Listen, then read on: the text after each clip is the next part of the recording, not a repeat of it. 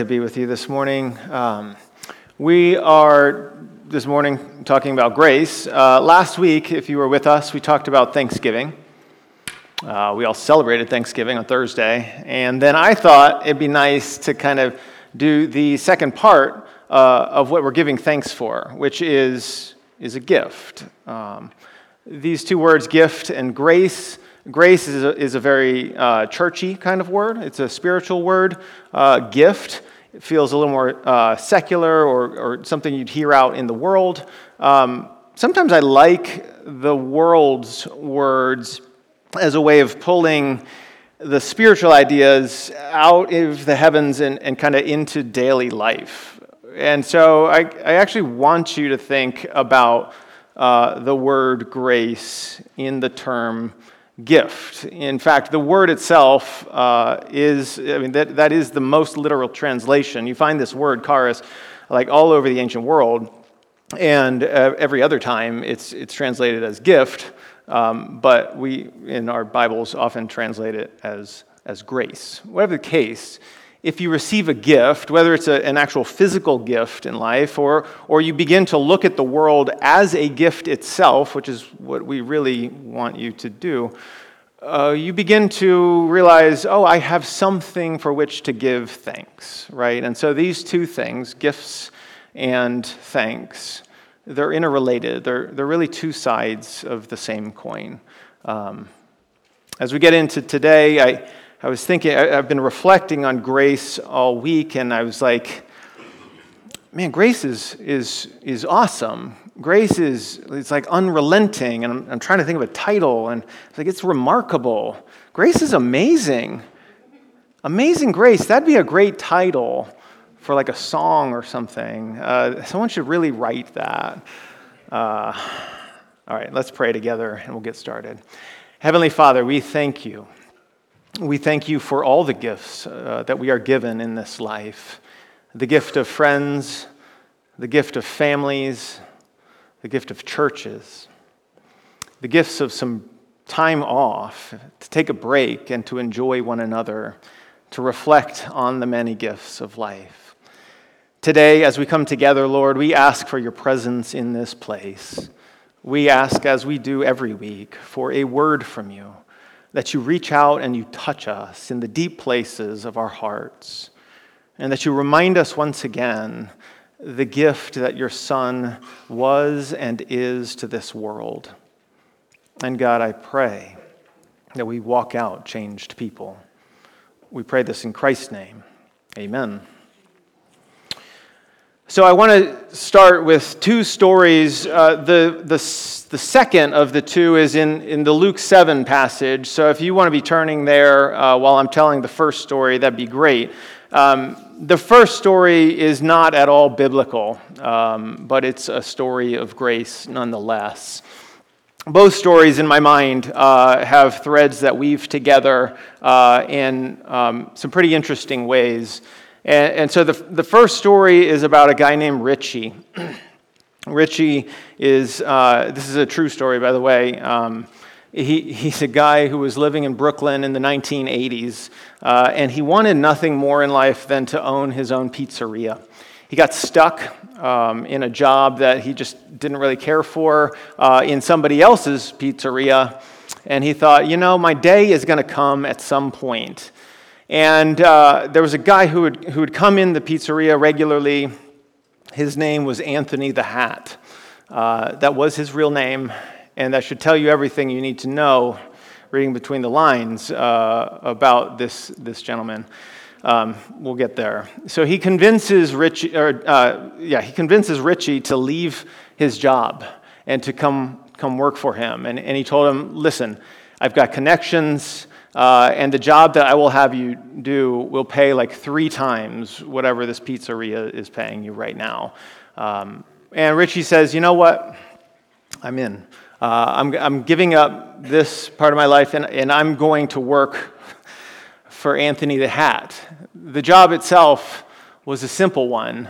He just had to sit in the front room, and then if the police were to come in the front door, he hits a button under the counter that tells everybody in the back who's illegally gambling back there that the police are in town. They need to burn all the evidence that they're working with, right? And so he does this job for like 9 months when all of a sudden the police come barging in. And before he can ever hit that button, they're through that back door and they are raiding the whole place and they're shutting down the entire operation. And Richie runs out the front door and escapes. A few days later, he's really frustrated at Anthony the Hat because he's given up his life at the pizzeria, and now he's got no job at all, and he's also kind of in hot water with the police. And so he's thinking to himself, why did I ever do this? I had this clean life. I shouldn't have done it. And then Anthony the Hat comes back, and he says to Richie, listen, we're going to make this better. Everything's going to be okay. Take this brown bag and walk in this office over here and give it to the guy behind the counter. And Richie says, what is this? He looks in the bag, and there's $38,000 in the bag in cash. And he's supposed to go to the lawyer. By the way, this is all a true story. He's supposed to go to the lawyer and buy himself a pizzeria. And Anthony the Hat says, listen, here's the IOU.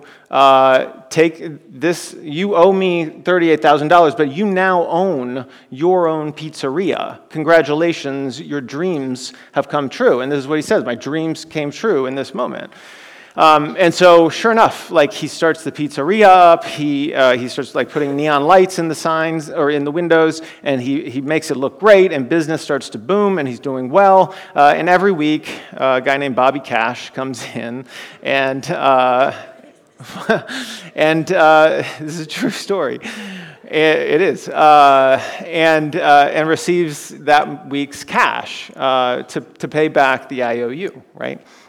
And meanwhile, like as all of this is happening, Richie is experiencing the joys of working with the mob, which is they go into any club or restaurant and they're immediately seen as the coolest people in the room, and so they get VIP access, and he's in there with people like Eddie the Blonde and Frankie California's there. And they're just living the high life, right? And the business is booming, and he's doing well until it doesn't. And summer hits, and it starts tanking, and people have kind of stopped coming in for a time. And Bobby Cash comes in to collect the money, and Richie says, "I don't have the money." And he's like, "Okay, well, I'll come back next week, and I'll get double the money." And he comes back the next week, and he doesn't have the money. And then he does this for 4 weeks, and then finally Bobby Cash comes in and pushes him against the wall and says,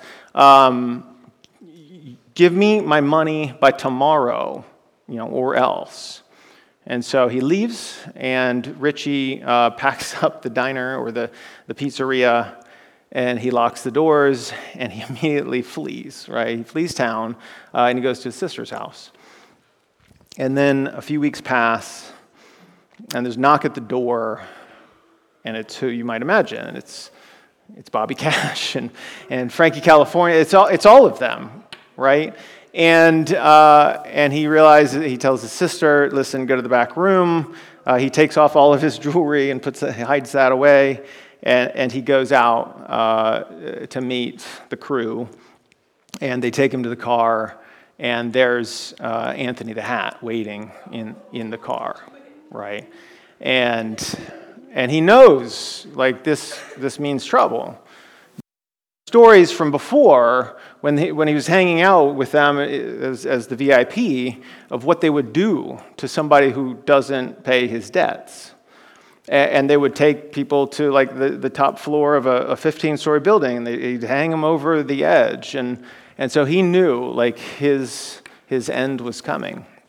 So he gets in the car, and Anthony the Hat starts talking to him. And he says, he pulls out that IOU note, and he says, "Listen, this was the deal. You owe me $38,000, and you are not paying on this, right?" And Richie's like, yeah, I know, I can do it, I can do it. He's like, but you owe me and you've stopped paying. He's like, I know. And he's getting worked up and his stomach is in knots. And then Anthony the Hat says, I can tell you're really upset right now. And he's like, yeah, I'm really upset. And then he takes that IOU note, again, true story, right? And he rips it up. And he says, listen, Richie, I know you. You're a good guy. I know at some point I will get that money. And even if I don't, that's okay. And that was the end. And then Richie walks out of the car. They drop him back off at his sister's place. He says the next night he goes out to a dinner, and he says the best food he's ever eaten in his life. And he's not afraid to go anywhere. He just walks around public, and he's a free man. He feels like he's walking, 5 feet off the ground because he doesn't have this weight on his shoulders.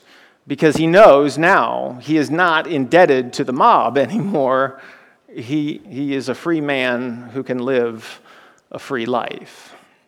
Now, you might be thinking, like, Eric, there's a long story that is not from Scripture, but I actually think it ties quite well to the kinds of stories that Jesus used to tell, right? And so Jesus would tell a story, for example, of like an unjust judge where the persistent widow keeps coming back in order to say, listen, if an unjust judge can behave this way, well then imagine the way God behaves, right? And the point here is, of course, like if a mobster, Anthony the Hat, can behave in a way that demonstrates grace and mercy, imagine, right, what the God of the universe behaves like. Which gets us to our second story. So hopefully you have Luke 7 open in front of you.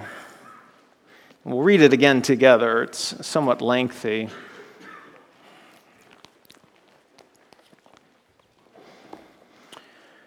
Jesus here is dining with one of the Pharisees in town, a guy named Simon the Pharisee. I was desperate for a joke about Simon the Pharisee and Anthony the Hat. It just didn't quite come together, so I'll just leave it there for you. It goes like this. One of the Pharisees asked him to eat with him, and he went into the Pharisee's house and reclined at table. And behold, a woman of the city who was a sinner, when she learned that he was reclining at table in the Pharisee's house, brought an alabaster flask of ointment, and standing behind him at his feet, weeping, she began to wet his feet with her tears and wiped them with the hair of her head and kissed his feet and anointed them with ointment. Now, when the Pharisee who had invited him saw this, he said to himself, if this man were a prophet, he would know who this is, what sort of woman this is who's touching him. She's a sinner. And Jesus, answering him, said, Simon, I have something to say to you. And he answered, say it, teacher. I don't know why I like that line so much. Say it. Like, it feels aggressive, right? And the Pharisee is standing there as Jesus has entered his house, and a woman has barged through the door. In fact, uninvited, it appears. A woman who is indeed known for some kind of sin. We might all be able to guess what that is, but everybody knew what it was, right? And she comes in and she begins to kiss his feet and anoint his head and to anoint his feet and wash them, right? And then Jesus tells a parable. And he says, a certain moneylender had two debtors. One owed 500 denarii and the other 50. When they could not pay, he canceled the debt of both. Now, which of them will love him more? I'm not going to get into the weeds on the money thing, but a denarii, just so we're clear, is a day's wage. So like 50 days' wage, 500 days' wage. Which will love him more is the question once those debts are canceled. And Simon answered, well, the one, I suppose, for whom he canceled the larger debt. And he said to him, you've judged rightly. And then turning toward the woman, he said to Simon, what was that? A bird.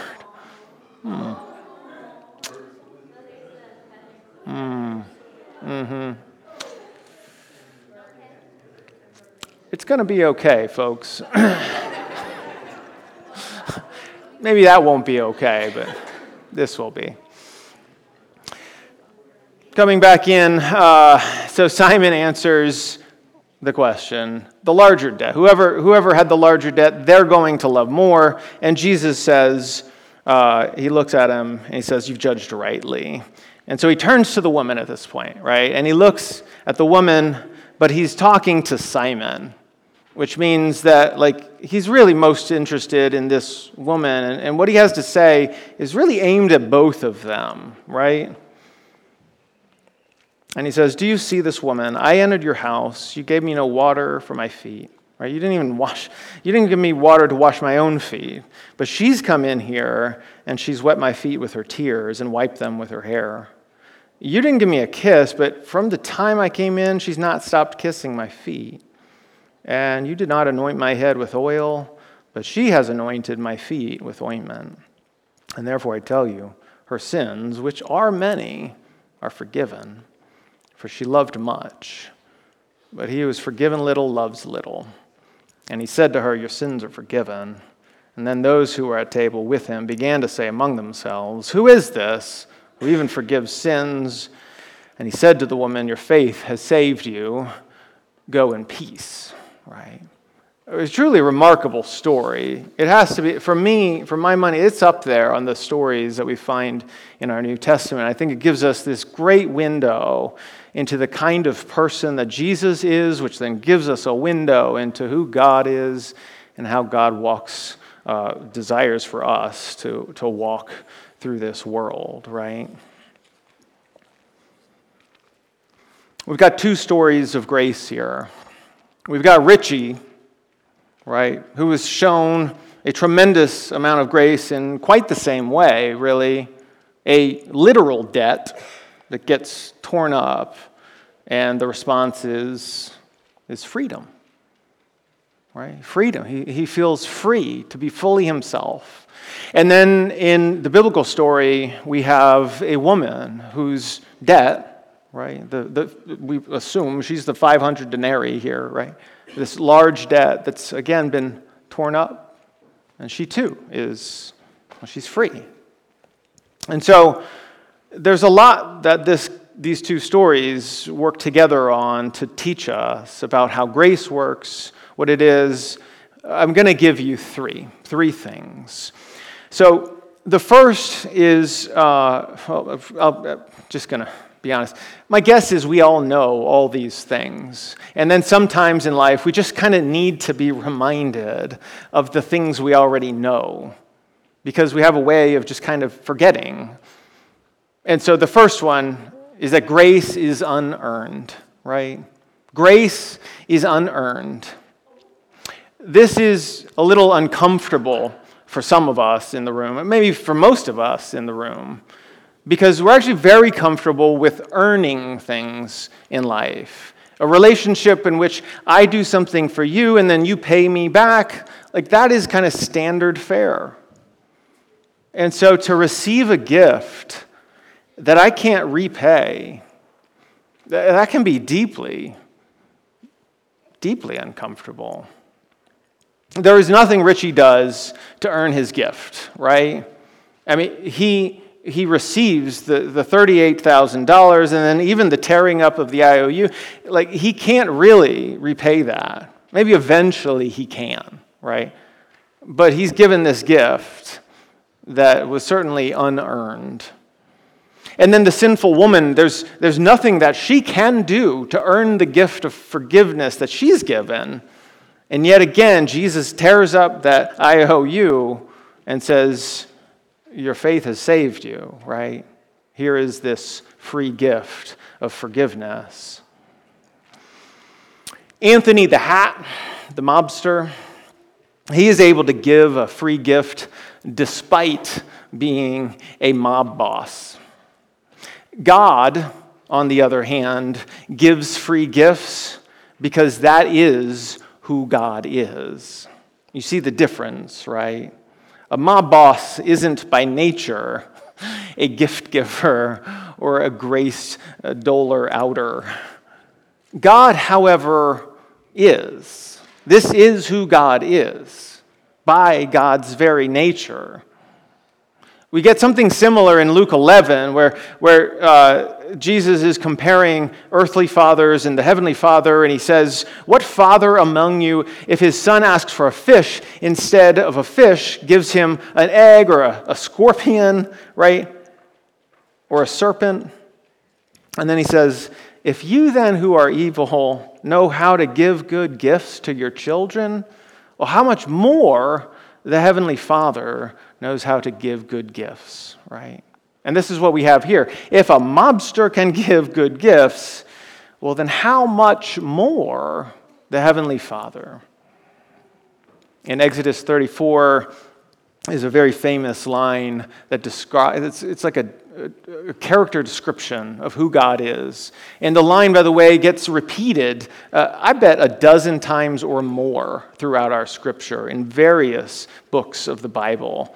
And it's this: the Lord, a God merciful and gracious, slow to anger and abounding in steadfast love and faithfulness, keeping steadfast love for thousands, forgiving iniquity and transgression and sin.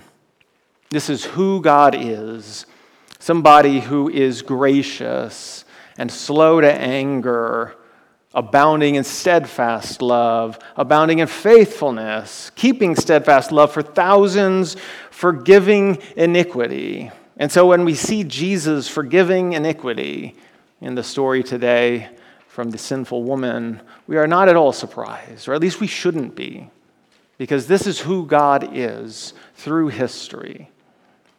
But this is indeed an unearned sort of gift. It is unearned. And so if we're honest, gifts can make many of us uncomfortable because often we feel the need to return something back. We'll get to what that could possibly be by the end of this sermon. But the truth is, there's nothing we can give back that would ever match the grace or the gift that we have been given. Philip Yancey writes that grace is a free gift of God, but to receive it, you have to have open hands, right? And so what we learn is that if we are to receive God's free gift, well, we've got to be ready for it. We've got to have these open hands, which gets us really to number 2 here. That grace is unearned, but it must be received. Grace is unearned, but it must be received. Richie does not earn the $38,000 he is given. He doesn't earn the freedom he is given at the end when the IOU note is torn up. Those are all gifts. The sinful woman doesn't earn her forgiveness. Her lavish demonstrations of love are not what earns her forgiveness. Those are actually the outflow of somebody who has received the gift, right? But the real key to number 2 here is not in Richie or the sinful woman. It's in the Pharisee. You see, because the Pharisee, he does not receive this gift, does he? In fact, he doesn't even see the gift. He's there in that room too. And when Jesus tells the parable about the 500 denarii and the 50 denarii, there is another person in that parable, right? We assume that the woman is the 500, that she has this sin that is so great and a debt that is so great that it's like to tear it up would cause her to love Jesus and to love God immensely. But then the question remains, well, who's the 50? And the answer is perhaps simple. It's the Pharisee. But what the Pharisee doesn't see is that his IOU note is being torn up too. But he doesn't see it, so he doesn't receive it, right? And so grace is unearned. And I do believe that Jesus is offering and ready and willing to give grace to whoever has their hands open to receive it. But the problem with the Pharisee is that he's not ready. He has not opened those hands, and he doesn't recognize his own need. I found a great quote from Frederick Buechner that I wanted to share with you. I think it hits on this point of grace being received and the need to open our hands to receive it. He starts, however, in a way that I quite like as well, and it's to say that grace is, and the gift of God is in forgiveness, yes, but it's actually in all of life. Our whole lives are gifts, not just the forgiveness part. It goes like this. The grace of God means something like this. Here is your life. You might never have been, but you are, because the party wouldn't have been complete without you. Here is the world. Beautiful and terrible things will happen, but don't be afraid. I am with you. Nothing can ever separate us. It's for you I created the universe. I love you. There's only one catch. Like any other gift, the gift of grace can be yours only if you'll reach out and take it, which is the open hands part of this, right? It's the receiving of it. But Buechner gets something right in that even this last line, maybe being able to reach out and take it, is a gift too. This is what gets us into some interesting theological ground here. Because if we were able to reach out and take that gift, you might think, well, I did that, right? Well, that's my part. This is what I do. And then God gives and I do the receiving. Now, what Buechner is saying is that maybe even that part, the part that feels like us doing something, even that is God's gift to us. Nevertheless, there is a third point I want to make. Grace is indeed unearned, but it must be received, and it elicits an appropriate response. It elicits an appropriate response. In Richie's story, the gift he is given in the lawyer's office and the gift he is given at the very end of the story are both met with a kind of gratitude. It's an outpouring of affection. Richie is walking 5 feet off the ground at the end of the story because he feels so light and free. This is the response. He knows that what he's been given is a tremendous gift. And there is this overflow of excitement and freedom, perhaps even some kind of love in there, gratitude for sure. The story of the sinful woman is actually similar. She is so full of love for Jesus, for the forgiveness, that she is literally kissing his feet. The response to the forgiveness of her debt is obvious. It's this overflow of emotion. She's crying, right? The tears are flowing, and she's washing his feet. And you can see that there is this response that she has to the gift that she has been given. The Pharisee, of course, is a different story altogether. As Jesus notices, the woman who kisses his feet is showing lots of interest in Jesus, but Simon the Pharisee doesn't kiss him at all. Doesn't provide water even for his feet. There is no affection. There's no positive regard. There's just a very different relationship altogether. Jesus says, "She has anointed my feet, but you didn't even anoint my head." Basically, he's saying, because of the gift she received, her response is to pour out her very best ointment for me. She's taken her expensive oils and she's given them to me. She has met gift with gift, grace with grace. But you, Simon, you haven't met me with anything, which tells me how much you value me and my presence and any grace I might be able to offer you. If we turn our gaze inward for just a second here, it's worth asking ourselves some questions. Who are we in this story, right?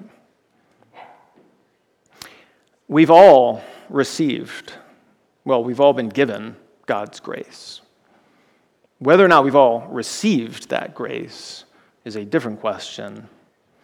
And then perhaps the way to tell is what sort of appropriate response is elicited from us. When is the last time we felt gratitude for God? When is the last time you poured out your best oils and given gifts back to God out of the overflow of your heart because of what God has done for you? I would invite you today to say that today's the day. You are Richie. You've been set free from a debt you cannot pay.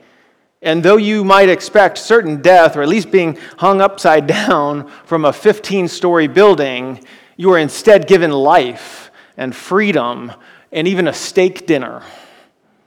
You are that sinful woman, and Jesus has offered you forgiveness and love.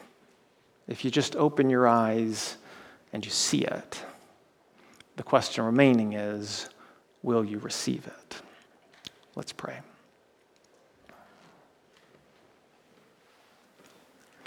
Father, Son, and Holy Spirit,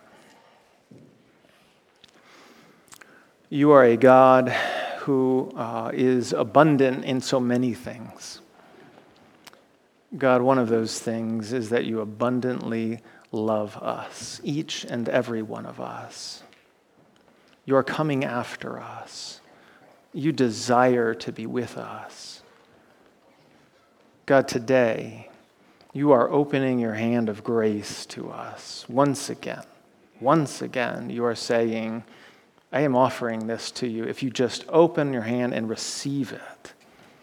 God, I pray that this morning, that we open our hands and our hearts to the gifts that you are giving to us. That, Lord, we receive them, and that it prompt in us the appropriate response for a gift so large, such as life and freedom and the goodness that you offer us.